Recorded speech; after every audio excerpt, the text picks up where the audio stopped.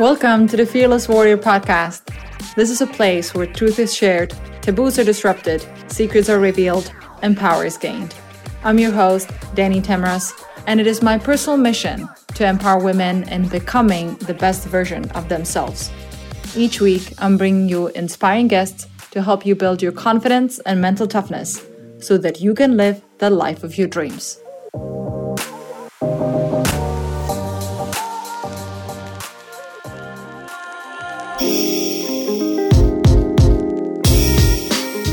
Welcome to the next episode of the Fearless Warrior podcast. I'm super excited about today's conversation as this topic touches so many people around the world. It is something we all share in common, yet it is something that makes so many of us worried, stressed, or even anxious.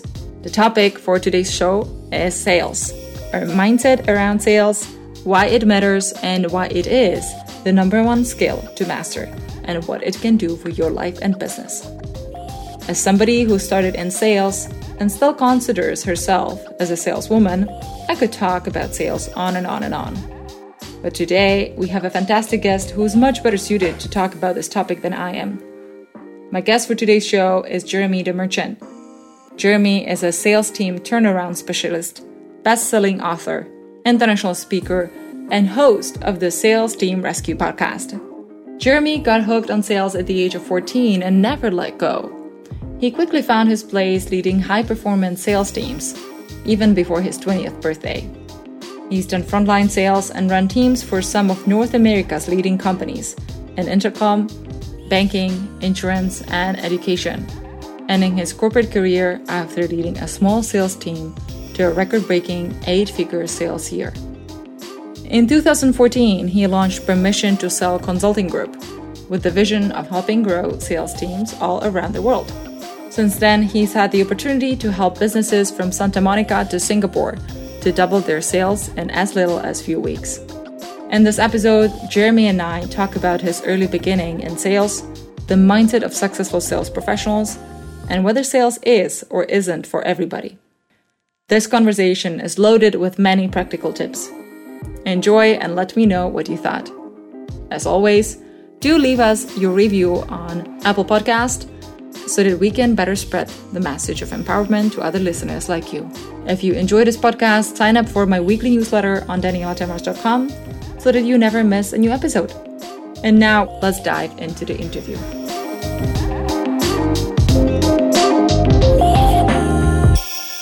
Jeremy, I'm so excited to have you on the show. Thank you so much for taking the time. Yeah, thanks for having me. It's a pleasure.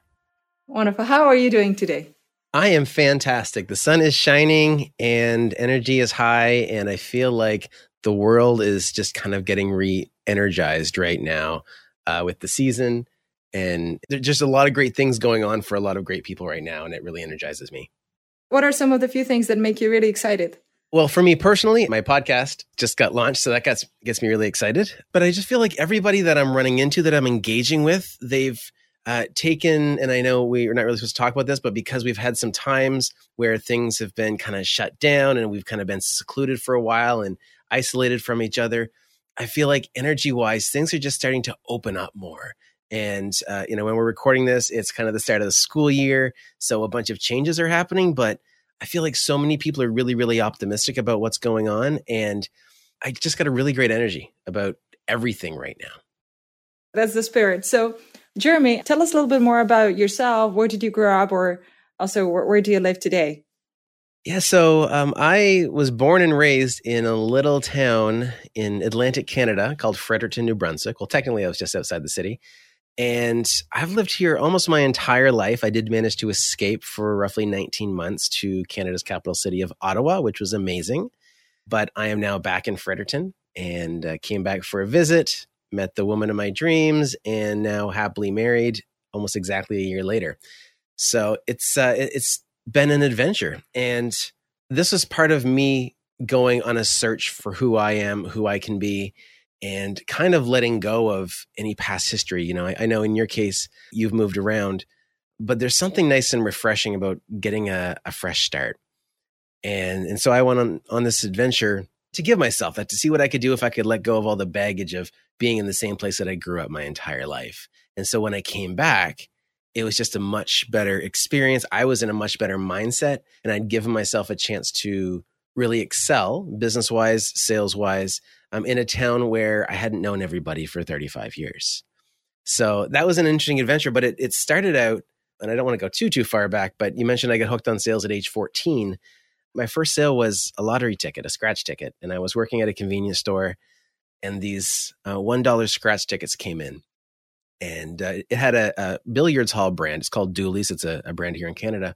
And I wasn't a very cool kid. I wasn't very athletic, but I could sort of play pool. So I got kind of excited when I saw these scratch tickets. Now, at 14, I was too young to play, of course. Wink, wink. But because I got really excited about them, I had a customer come in and I said, "Hey, have you seen these? You should buy one." And she did. And the next customer came in and I said, "Hey, have you seen these? You should buy one." And he bought two. And I kept going on like that for the entire weekend. And again, this is like a part-time job that I'm doing just over the weekend. And by the end of the day, Sunday, I had completely sold out of these scratch tickets. And I realized if I could share my excitement with somebody, my enthusiasm with somebody, I can influence their buying decisions. And that's what got me hooked. It kind of became a game after that. Amazing. So how did it evolve from there? So since you had that realization, what did you do with that afterwards? Well, it turned out working at a convenience store had a little bit of a ceiling on how much I could make. So I went on venturing into the business world, found myself at a call center. And my dad had always been the corporate guy. And so I always wanted to climb the corporate ladder. So I was frontline sales at this call center for a little while, but quickly found myself running teams and then running entire campaigns for, at the time was AT&T Long Distance. We were doing a win-back program for people that had left the company because they were unhappy, and it was our job to get them to come back on. And we did really, really well. But what the interesting thing that happened in that job, that company, was when I started on the phones, I realized I didn't love it. I liked being a leader, a coach, almost a manager even more. But I realized that the person that was number one or number two on the sales floor always stayed on the phones. But if you were number three, they would let you off the phones to coach other people. So I was quite regularly number three on the floor on purpose and got the opportunity to coach teams and then had the opportunity to manage a team and then running the entire program and campaigns for AT&T. So I realized that as much as I kind of enjoyed those conversations, those frontline conversations, I got really fired up and enthusiastic about helping somebody else improve. And that was where the kind of the light bulb went off for me. Excellent. So what have you learned from your experience of leading sales teams? Well, hopefully this isn't offensive to anybody, but I found that I say this, me being a salesperson as well. Sometimes managing a team of salespeople is like managing a team of children because there's just so many things that can happen, right? People come in and your sales team really is like your family. And now with my business, like my core focus is helping people turn their sales teams around from being overwhelming and exhausting to being a money-making sales closing machine. But to do that, you need to embrace the fact that you need to approach this from the perspective of these guys are your family or these girls are your family. And it's kind of like they're kids. And I don't mean that in a negative way, but there's always a lot of things that come with having a team of salespeople. Like when you're in sales, you don't separate work and home. Like there's no work-life balance. It just is who you are when you're in sales. And that means that if you have a good relationship with your sales team, you're going to hear about the guy that is worried about something going on at home. And you're going to build those high trust relationships where they can share their challenges and their concerns, but also their goals and their aspirations and their dreams so that you can keep that relationship built and you can keep everybody on the same page. Because one of the biggest challenges I see with sales teams is there's so much disconnect. There's a CEO, a VP of sales, a sales director saying, how come these guys aren't doing anything? And then there's a sales manager going, I'm not really sure what to do, but you put me in charge because I've been here the longest. And then you've got these sales reps who are doing what they think they need to do. And they feel like they're doing a good job, but they know that they could be doing better. And so they don't feel like they get the support. But if you can bridge that gap with relationship, if you can make it feel like, hey, I can go to my manager with anything. It's okay to go to the sales director for something. It doesn't mean I'm throwing my manager under the bus. Like creating this high trust relationship. And one of my favorite authors is Patrick Lencioni, who wrote the book, The 5 Dysfunctions of a Team.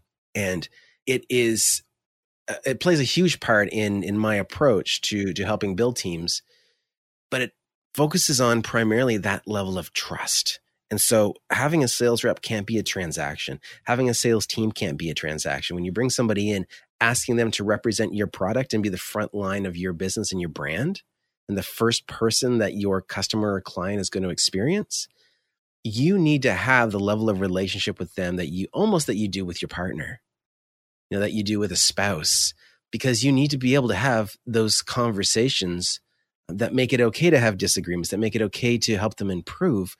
And it just makes it okay to try things. It makes it feel that you're going to get support. And it's very similar to when you're a kid, you don't go out trying to mess up, but if something messes up, you might be worried what your parents are going to say. But at the end of the day, it's going to be all right. I mean, it might be bad in the moment. You might be terrified, but 3 days later, it's going to be all right. And that same kind of dynamic is the most powerful thing you can create in a sales team, because that really is a group of people that are there to represent what could be your baby, which is your brand and your company and your product. Amazing. I really like that. And the correlation of building high trust relationships. I think it's essential almost in any business, but especially in startups or when you're trying to launch something off the ground. If there's no trust, then what are you going to achieve, right? Or when you really need to push, then who's going to help you? And that needs to be based on this mutual trust and the give and take where you both help each other. So I couldn't agree more. Now, since many of our listeners might be wondering, okay, well, sales is something I've heard a lot about, but I'm not sure if this is for me. What do you say to people who, let's say, have some sort of an aversion to sales? How do you think of sales in general? What has this taught you, and why maybe should others open their mind to maybe trying it out? Well, I'm going to go back and I'm going to share a story that I almost never, and I mean, this isn't just like jump on an interview and say I never share the story, but when I was growing up, I was the heavy kid with glasses and I was picked on. And I don't say that to get sympathy, but I want people to know where I was coming from. And I quickly learned that I didn't like my peers, the other students. I mean, obviously there were some exceptions, but in general, as a child, I became frustrated with how I was treated by people my own age. But I learned that if I could impress adults, my parents, teachers, with good grades, then I could get that acknowledgement that I was looking for. And so what happened was I spent most of my middle school, junior high, and high school life paying attention to how adults acted and reacted to things in their world. And sometimes it had to do with me, sometimes it didn't. But I started to see things like how trust was built, or what things would make somebody happy versus make somebody upset. And it almost became studying, really, on this adult behavior, this human behavior, and almost psychology. And what I've learned, and I carry this now into my everyday activities, my teachings, is when you approach somebody with the intent to help, that should be no different than when you're approaching somebody with the intent to sell. Because sales is not the role that Danny DeVito played in the movie Matilda in the 90s or early 2000s. Not the used car salesman, not the vacuum cleaner salesman that jammed his foot in the door to get your parents to talk to them. Like, that's not what sales is. That's really bad and extreme examples of how sales should not be done and how a single transaction may happen, but a lifetime experience with a customer will never happen. What sales is simply helping somebody identify their problem and then helping them solve it. And where sales gets complicated is sometimes the solution isn't something that they've thought of. So there's some persuasion to help them see your point of view. But if you're not sold, or if you don't believe that the solution you're providing is the solution to the problem, or is at least going to help, then you shouldn't be selling whatever it is you're promoting anyway. So sales, I love the word sales, but the problem is it does have such a negative connotation in a lot of circles. And it's a shame, because you're sitting on a chair right now, I'm sitting on a chair right now, and some kind of sales process happened for us to have these chairs. For me, it was an online ad that popped up.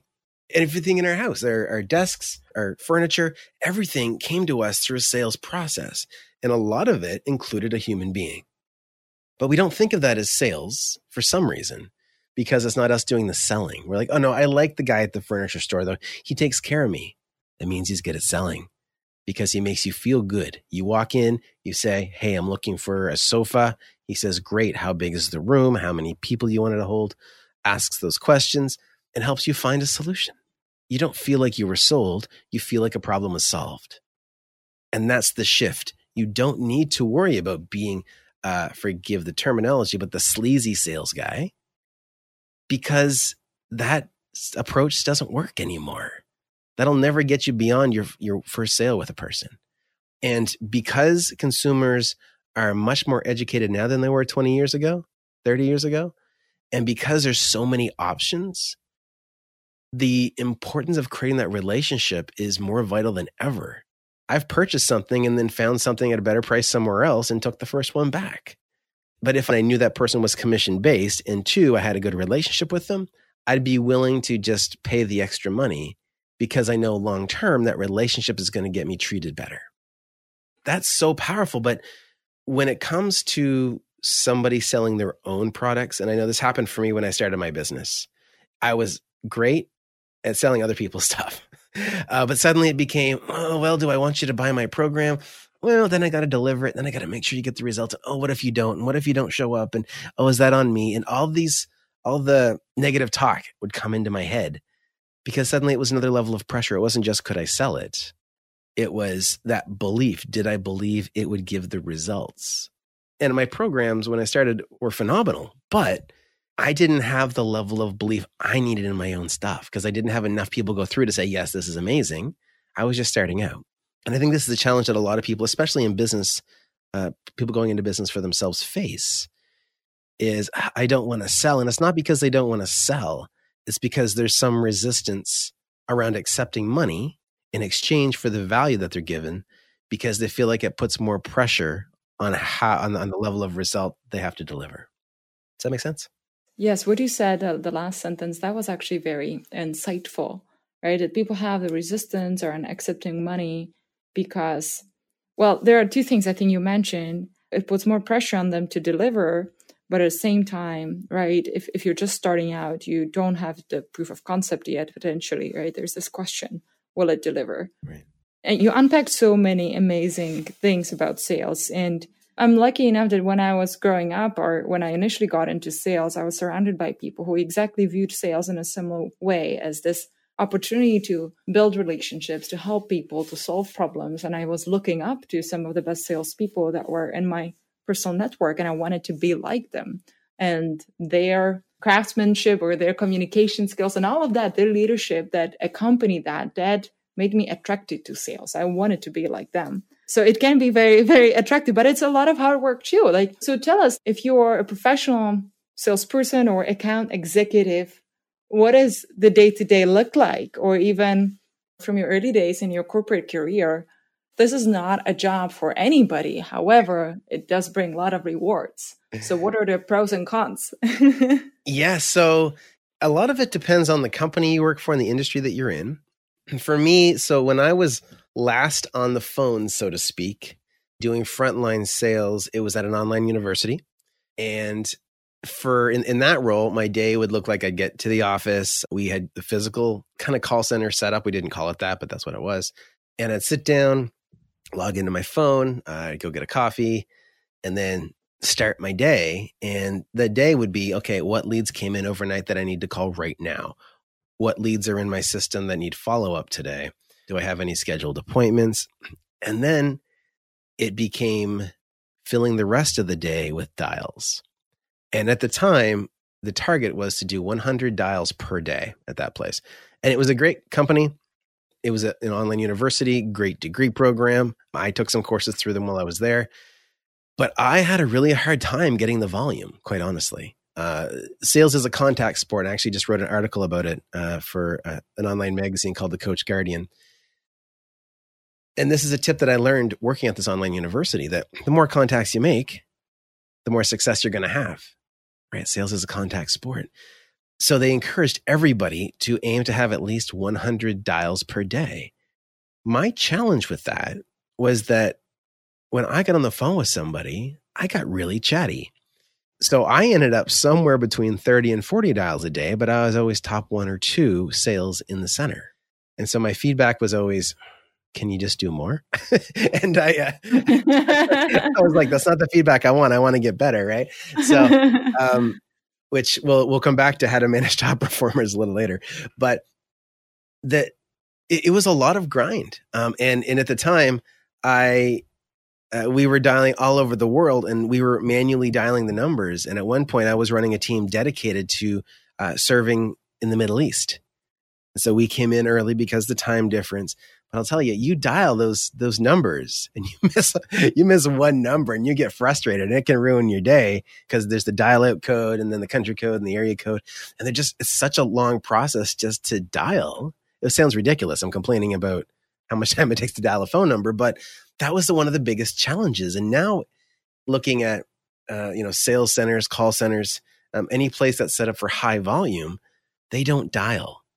They have a system or a dialer built into their CRM that allows them to do one click and it dials. And it's specifically because so much time gets wasted in somebody fumbling around. Or if somebody feels like, you know what, it's an off day today, I'm going to slow down a bit. Well, it's easy to just sit there and go, oops, I messed up the number. Let me try again, and just find reasons to slow down. So if you take that variable out of there, depending on, how many people are actually picking up and hangups you get and things like that, you could triple your volume by not having to dial these numbers. So to go back to your question, a day in the life, that was pretty much it. Start the morning off, seeing what was planned for the morning, and then smile and dial, and then come back from lunch, see if anything had popped up while I was away, and then smile and dial again. You pretty much described it. And I guess the point I was trying to make is that it is a grind. Right. Yeah. But so is building your business. Right. And that's right. What makes making your business or building your business possible? Making sales. Right. So without that, you cannot grow your business effectively. So what has sales taught you? The biggest gifts of sales? What has it done for your life? Well, I think the biggest thing is it's made me so much better with people. So up until the point when I was about 14, I was horribly antisocial. And then I started working at that convenience store. And I had to be social. People were coming in. I had to have conversation with them. And I started to like it. And I started to, again, learn what triggered people in all the best ways, right? How can I get someone to come in and smile, even if they're just getting a pack of cigarettes, for example, or they're just paying for their gas? So that made me open up. And the same little conversation starters that I used when I had, 3 seconds with them in the convenience store as they threw cash at me, I used in building friendships, in building relationships. And I'll share this story. I always talk about, when it comes to sales, always book your next meeting from your current meeting. Never leave and say, oh yeah, I'll get back to you. Schedule a follow-up now in that moment, because, and for me, I'm lazy when it comes to follow-up. I'm horribly undisciplined. And so I had to find a hack to not have to worry about, oh, here's the 300 people I was supposed to follow up with next week, right? That's the worst feeling in the world. And so I just started making sure that I always booked the next call. And I won't say just for fun, but at one point, obviously before I was married, I went on a date with a girl, and I couldn't really tell if she liked me. And so I said, well, what are you doing tomorrow night? And then we had that date, and I still wasn't sure. And I said, well, what are you doing tomorrow night? And we ended up having 28 dates in 30 days. And by then, I realized she liked me.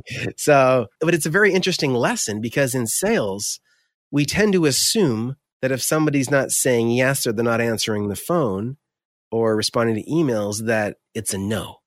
And so in this scenario, I specifically focused the other way, and I just kept asking. And until she said no, I was going to keep asking for the next date. And it worked out well. I think we dated for, 9 months or so. And so in the grand scheme of things, it turned out to be a pretty good relationship compared to what it could have been. So this is the same way with sales relationships. Don't assume the no. Just keep asking the questions that'll get you the yes. Well, and they could get you the no too, and that's okay. But don't assume. Ask the questions that you need to ask to move the relationship forward. That's probably the best way to put it. And if the other person says no, or no thank you, or we don't want to hear from you anymore, or whatever, so be it. That's fine. But until you get a no, keep asking questions. Don't assume the no, because you don't know what you're going to walk away from based on that assumption. Absolutely. This is a great recommendation. Now, how has this spilled over into other areas in your life? So when you're not professionally selling. What other areas are there? No, I'm just kidding. I found myself in relationships where my partner will say, "Are you selling me on this?" So because I'm really good at getting people to open up. Now, I will say that because I've learned how to effectively ask open-ended questions and get really deep into getting to know someone that's on the other side of a phone or a video call or a meeting, it's actually made me better in relationships. It's made me extra aware of body language, of tone of voice. And so now my wife, if she's having an off day, I can call her on it before she even has to bring it up because I can see it in her body language. I can hear it in her voice and I can tell when she's off, which makes her feel like I'm extremely attentive to her needs, right? So I get, the winning card for the great husband, and I don't have to worry about getting kind of surprised by something 2 weeks down the road where something comes back to haunt me that I didn't realize was a problem in the first place.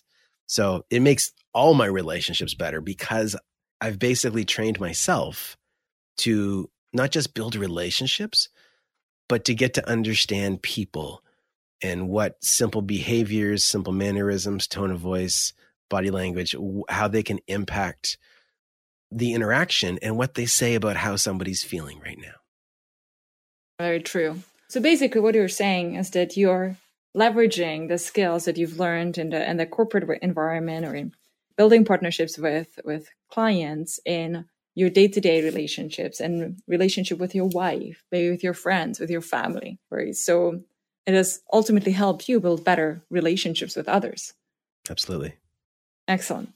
Are there any other benefits to, let's say, why people should think about giving this a try, or even if they're not in a sales role right now and they're not seeking a sales career, why is this something that everybody should try to improve on or learn something about? So I don't know that I believe that everybody should, to be honest. Yeah, let's talk about that. Yeah, I got thinking about this, and I was having a conversation just the other day with somebody who is really all about outbound outreach. And I said, I really don't like cold calls. And she kind of dug into me a little bit on it. But I think sales, now this is why I love sales. Sales allows you and even forces you to challenge your own boundaries. It forces you to get uncomfortable and become comfortable in that discomfort, if that makes sense. Like stretching yourself becomes a part of your day. Because if you're always just, this is great, it's just warm and cozy here where I live in this little bubble, and you don't go outside of it, you're missing a pile of opportunity. I had a mentor of mine who once said to me, everything you want in life is just outside your comfort zone. And I know there's a famous quote that's very similar to that as well. And it really inspired me, because in any moment when you start to think, I don't want to do that, you need to truly assess whether or not you don't want to do it because it's going to hurt someone, or you don't want to do it because you're afraid of how somebody's going to think of you. And if it's the second one, that probably means you should do it, and it's time to get uncomfortable. And in that thought process, when I created my company, my tagline that I created was "Get uncomfortable, get results," which a lot of people really didn't like. They thought, I don't want to hire you if you're going to make me get uncomfortable. And I said, well, I don't want to work with you if you're not going to get uncomfortable. So we're good. So it does exactly what I want it to do. But it's really representative. Like if you're someone that you're okay where you're at, you're okay living in your bubble, and life is good, right? Based on your own measurements, your own preferences, your own goals, life is good. Great. You don't need to force yourself to be a salesperson. But that's not the case for most people. You might be comfortable where you're at, but I'm guessing you're not good. And I think there's a big difference. And so if you feel like there's things in your day when you go, I should be doing this, I should be going to the gym, I should be reading a book, I should be. And as Tony Robbins says, you should all over yourself. Then I think it's time to challenge yourself. And one of the easiest ways to challenge yourself is to do something that relates to sales or building relationships and interacting with people at a high volume. Because what you'll find out very quickly is that all the head junk that you have going on about why sales is bad or why you're not a good person for sales, it'll quickly disappear when you realize people don't really care that much about you. And I don't mean that in a condescending way. People are so obsessed with themselves. It's like if you're at the gym and you're worried about, oh no, is somebody looking at me? Yeah, they're probably not. They're probably worried that you're looking at them. because we are so self-obsessed, self-consumed that anything that you're worried about, like if somebody thinks of you in a certain way, they probably barely even realize what you've done. And that was a really tough thing for me. At one point when I started, I did a promotion. I was actually promoting somebody else's product. And somebody messaged me and said, I see it's just a big scam. And it really bugged me. Like I was out of commission for like 2 days because it bothered me that much, because I was so like, I was back to the kid that was getting picked on, right? I'm like, oh no, the bully's being mean to me. Right? But that's where my head went. That was where I was emotionally at. I hadn't emotionally matured past that at that point. And that was only like 6 years ago. And so sales has forced me to, I don't like to say get a thicker skin, because it's not that I'm tougher. It's that I care less about what other people think of me personally. Because I know that if I try to live my life based on what somebody else wants me to live, it's not going to be my life. So being able to push myself outside that comfort zone, whether it's going to the gym, whether it's eating healthy, and as I say these things, I'm not saying that I'm doing them all to the level that I should be. But if you feel like there's boundaries in your life that you need to push, or boundaries in your life that you need to redefine, like someone in your life that you give way too much time to that you know you shouldn't, push yourself outside your comfort zone to set those boundaries. Make it okay if they don't like your decision, but make it your decision. And so if you start engaging with people, in a sales context, it makes it a lot easier. Like if you want to go and get started, like the easiest way is like a network marketing company. You get $200. I promise you can find a business in 30 minutes or less with network marketing. But go in there with the goal of making yourself uncomfortable. And you're going to surround yourself with people that are all thinking bigger, and it'll challenge your thinking. I wouldn't go in to make a pile of money unless you've got a super long-term plan, and there's lots of variables. And I don't want to say anything bad about network marketing, because network marketing changed my life, but it wasn't because of the system. It was because of the people that exposed me to.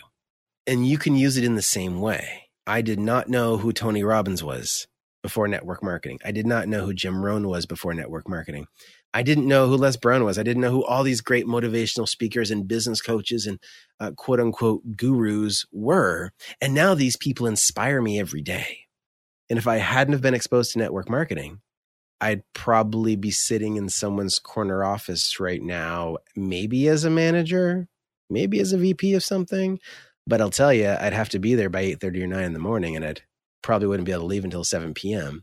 And I'd work every single weekday and every other weekend probably, So it would be a different life. Not to say one's better or worse, but I kind of like this one. I like being able to get up and take my dog for a walk at first thing in the morning, or at 10 o'clock or at 2 p.m. It doesn't matter. I can make my own schedule. But it wouldn't have happened without network marketing. So people can say whatever they want negative about it.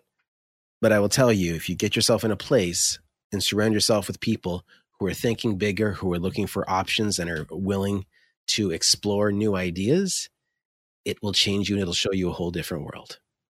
I love that. Thank you. This was amazing.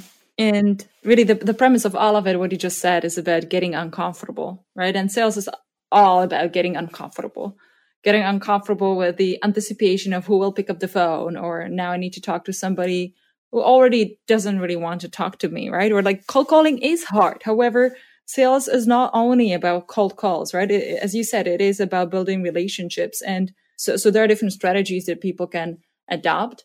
To me, or why I was asking you this question, is that I see myself doing sales every day, even though I'm not in an active sales role. I see that it comes up in my communication with customers. And when I want to push forward an idea that I have in the company, I need to get buy-in or influence from internal stakeholders or even others and deal with pushback. It makes me a better communicator, right? Because in sales, you always need to answer the question, why? Why should I care, right? And at the end, it's not why you think they should care, but how is it reflective of their needs, their problems, their challenges? And then when you can make that connection, then you can tie the dots, right? And then the light bulb goes off. Yeah, absolutely. And one thing I want to add too is that, there's the getting uncomfortable, but I inadvertently brought up another point in my little rant about network marketing that I want to kind of touch back on really quick. If you want to, you want to jump into sales and improve the communication, you also want to be able to feed your mind things that are going to positively support this activity, because there's so much negativity out there. And if you're just gauging your entire sales career, or even if you're starting out on your experience with your first 3 customers, it's not going to be a fair evaluation. So you want to be able to feed yourself positivity, get yourself thinking. I used to work in the insurance industry, and I drive to a town outside of my city. It's about 45 minutes away. And I would put on Tony Robbins CDs, and I would use that time to just feed my mind, because there's this old saying that there's a good wolf and an evil wolf inside of you. And it's actually a TV commercial now, I think. And this young guy says to his grandfather, well, grandfather, which one wins? And his answer was, the one you feed. And when it comes to sales, you've got 2 wolves inside you, but one is saying, you got this, go get it. And telling you what I like to call a green light story. And the other one's going, no, you can't do this, doubt. And they tell you a red light story. And the one that wins that battle is the one you feed. So you need to keep feeding your mind positive things. You need to keep focusing on opportunity and feed your, plug into audiobooks. I'm obsessed with audiobooks.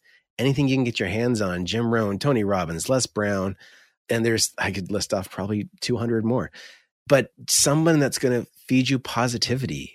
Zig Ziglar, I consider to be the godfather of the sales industry. And one of the things that he said was, you can have anything you want in life if you just help enough other people get what they want in life.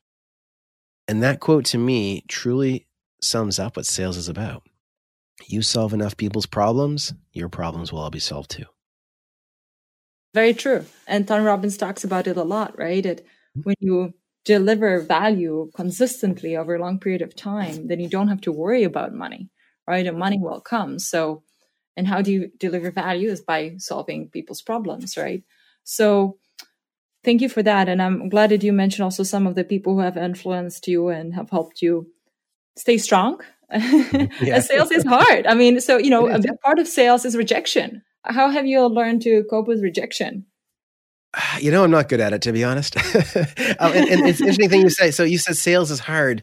And I want to go back and I want to qualify that, because I don't think sales is hard. I think some sales roles are very much designed for specific personalities, and they can require you to push yourself way outside your comfort zone to be successful at them. Network marketing, for example, can be one of them. Being an outbound sales rep or a business development rep can be one of them. If you don't like reaching out to strangers and trying to get their attention and hooking them with one sentence about how you can help them, that can be uncomfortable. But in my business, I have people book on my calendar. I show up on a Zoom call and we have a great conversation. Those sales aren't hard. Those are just getting to know people. Or if you have if you're a customer service representative and you work with somebody and you find out they have a problem. Well, hey, you know what? Why don't we do this for you as well? It's only going to be, a couple of bucks or whatever, but it's going to help you solve the problem. They're going to be appreciative, and technically you just sold. That's not hard. If the structure of the role you're in, whether it's a service role, maybe it is I'm going to say quote unquote closer role, or maybe you're a small business owner and you just go out to networking events and get into conversations with people. Those sales aren't hard. Those sales are just getting to know people, learning about their challenges, and showing them how you can help them. So I just want to qualify that because I guess maybe challenge your statement. I like that. but there are absolutely some particular sales positions that are more challenging for certain personality types or based on someone's past experience than others, for sure. Yeah, I guess, there's so much that we could say about sales.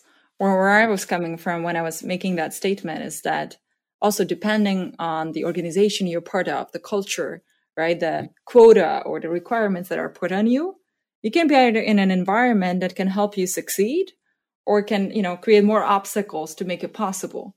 And I guess, and the other part of it, so I'm in the SaaS business, and let's say closing mid-market or enterprise deals, can take longer periods of time, right? So you need to have a lot of tenacity, or you need to be able to even go through a period of time without making any sale while you have so many opportunities and deals that you're trying to, or prospects you're trying to close, and it takes time. So it takes a lot of patience, a lot of hard work, and uncertainty, right? So there's also a lot about uncertainty, but you're right. At the end, it's about building relationships, and that's what makes it fun. If you're able to build trust with your clients, with your prospects, then suddenly, right, you're building relationships, you're making friends, and it doesn't feel like sales or anything that isn't really enjoyable. But when I mean hard work is that it requires time and effort. Oh, yeah, it is hard work. Totally. Yeah, I absolutely support that.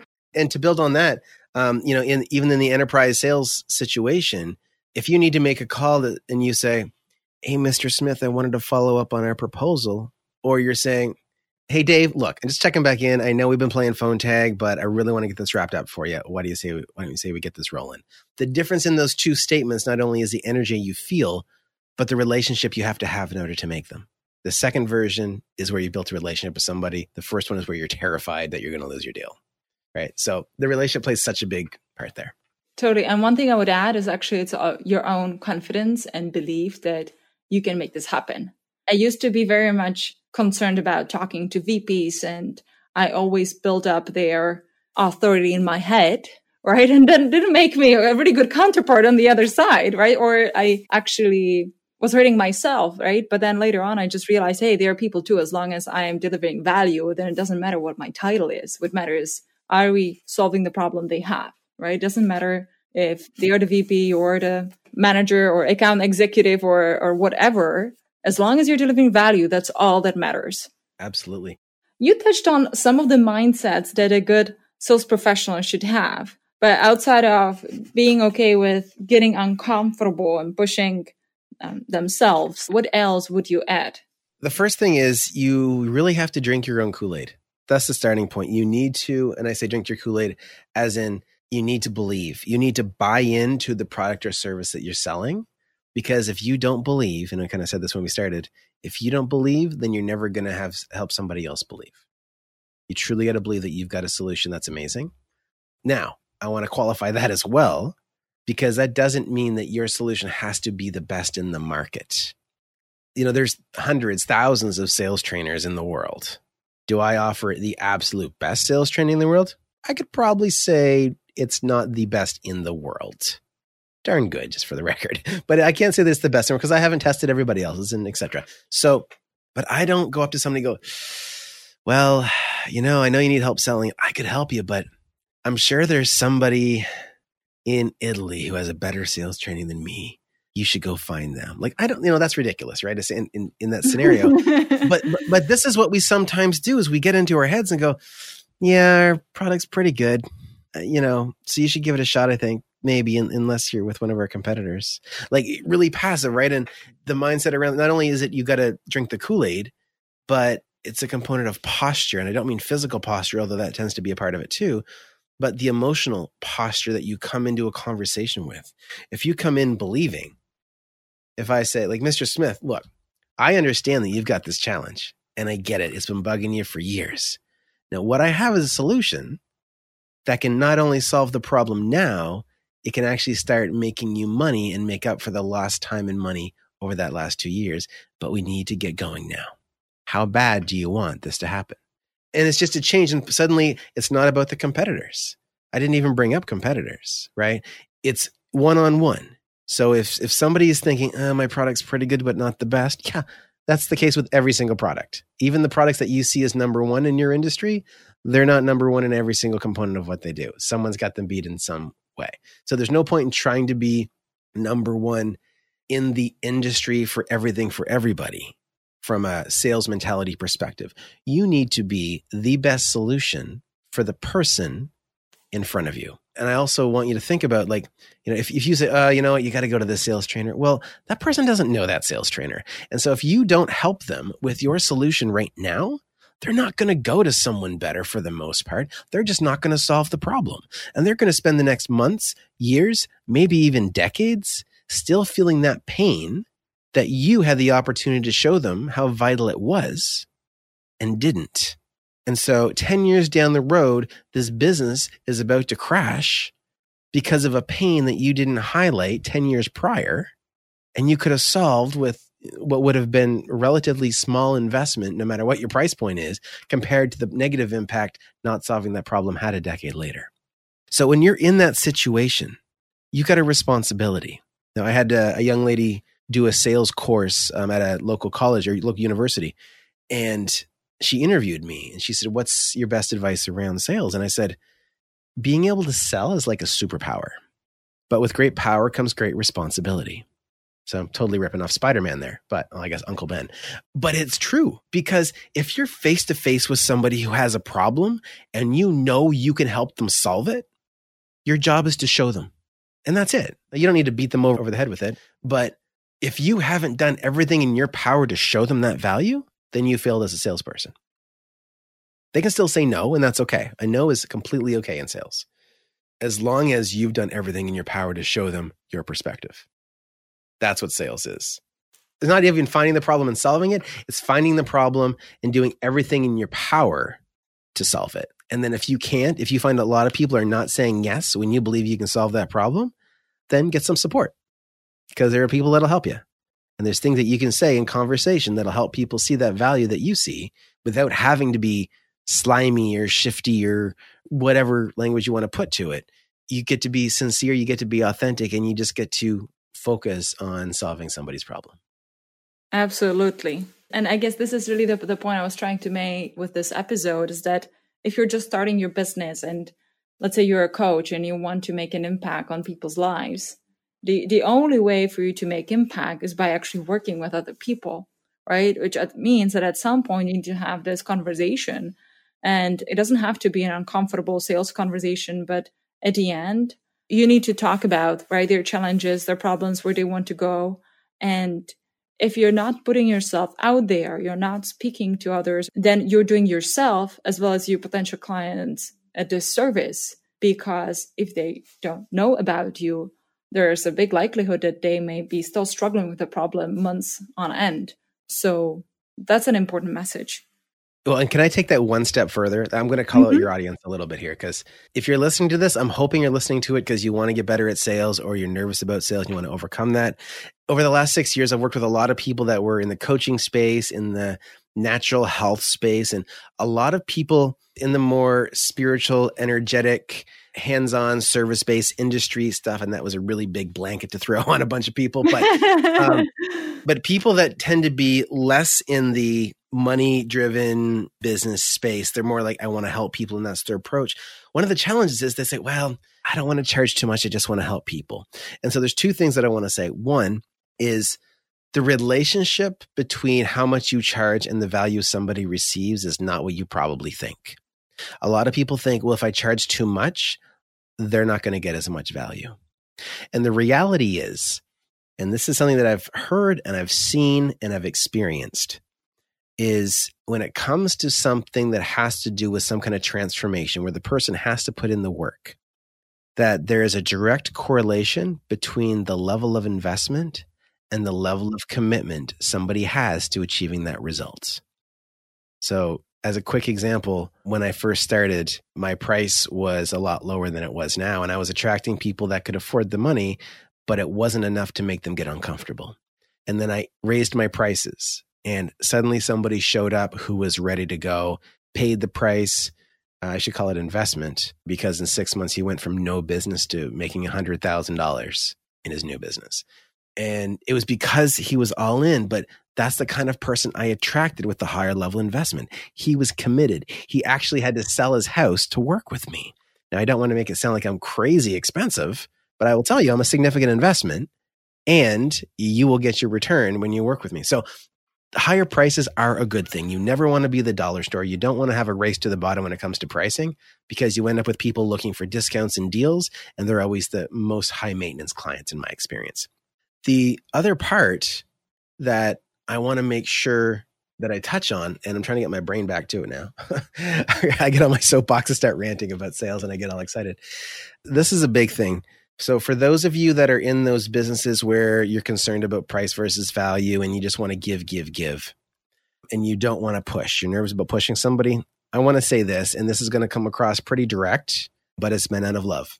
If you are going to prioritize your level of comfort over your ability to help someone, simply because, you're nervous, you're worried they're going to say no, you don't want to offend them, and so you decide to not put yourself out there. You decide to not do that follow-up call. You decide to not ask them for the sale.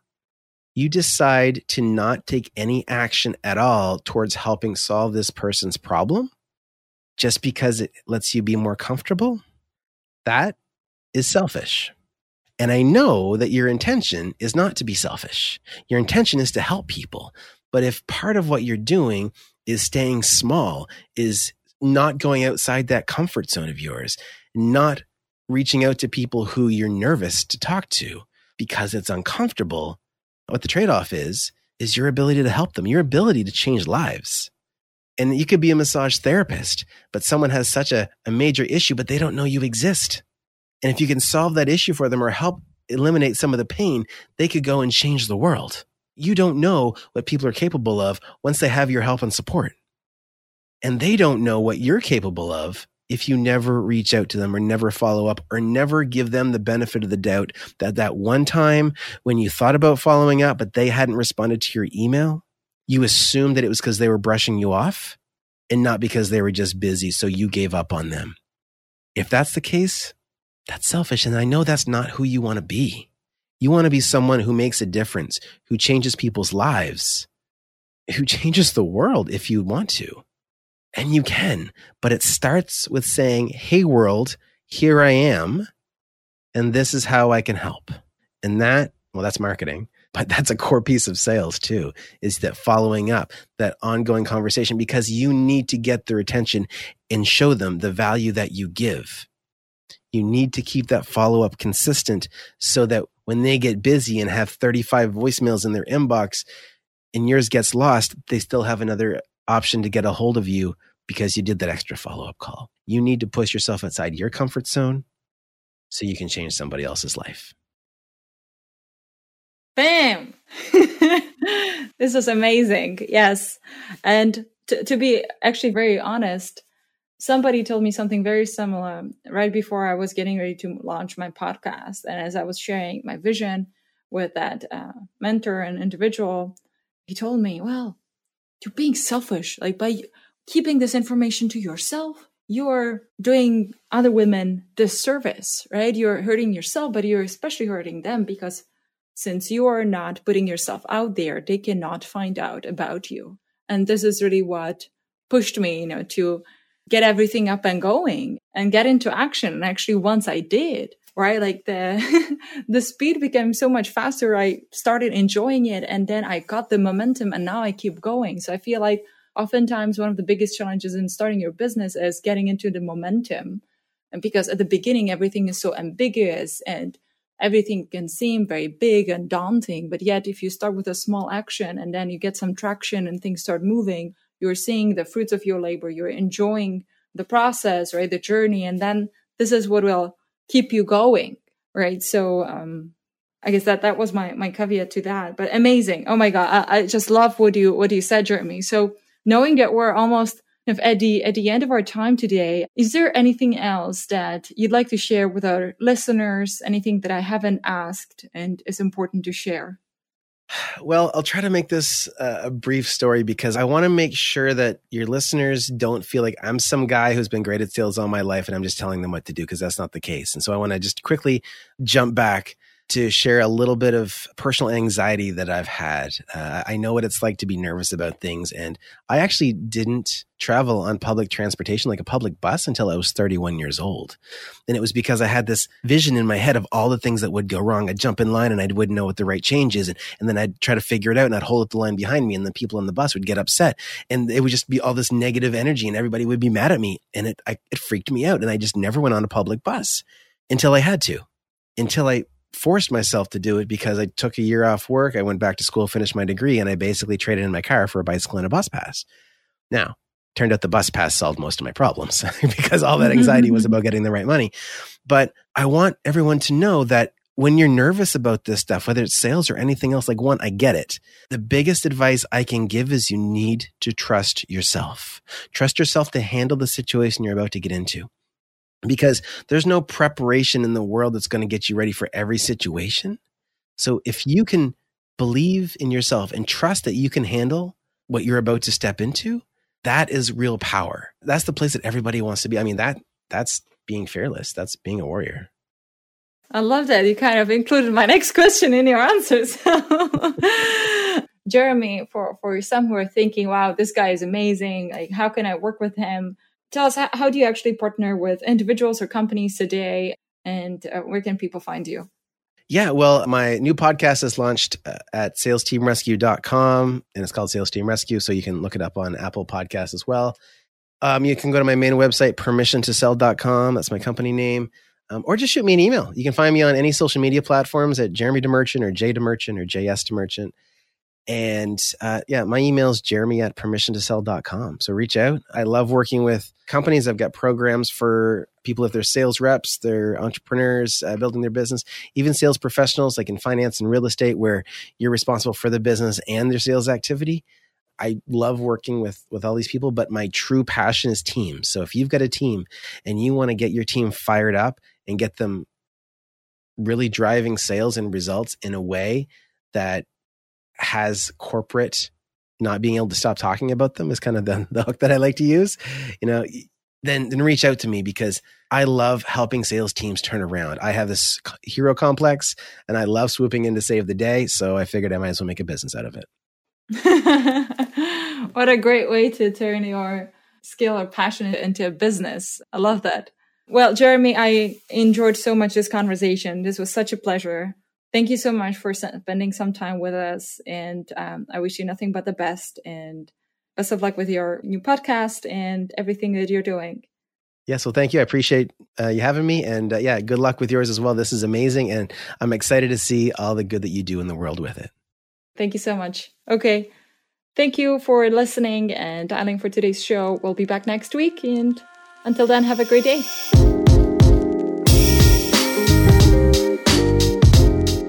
Thank you so much for listening. I really appreciate you for spending some time with me and most of all, for investing time in yourself. If you found value in this podcast, share it with your friends and family and give us a 5-star rating on Apple Podcast or wherever you listen to our episodes. This will greatly help us spread the word and help others find it more easily. If you want to know more about what I'm up to, you can find me on Instagram at Denny Timras. Shoot me a note and let me know what you thought of today's conversation. I always welcome any feedback or questions. Remember, now that you're here, you're part of a tribe. In this tribe, we care for each other. We lift each other up as well as share the raw, honest, unpolished truth that we often need to hear. So before you go, think about the next best action you can take to get you on your path to success. Don't wait for tomorrow. Make a commitment and do it now. Thank you again for listening. We'll be back next week. Until then, have a great day.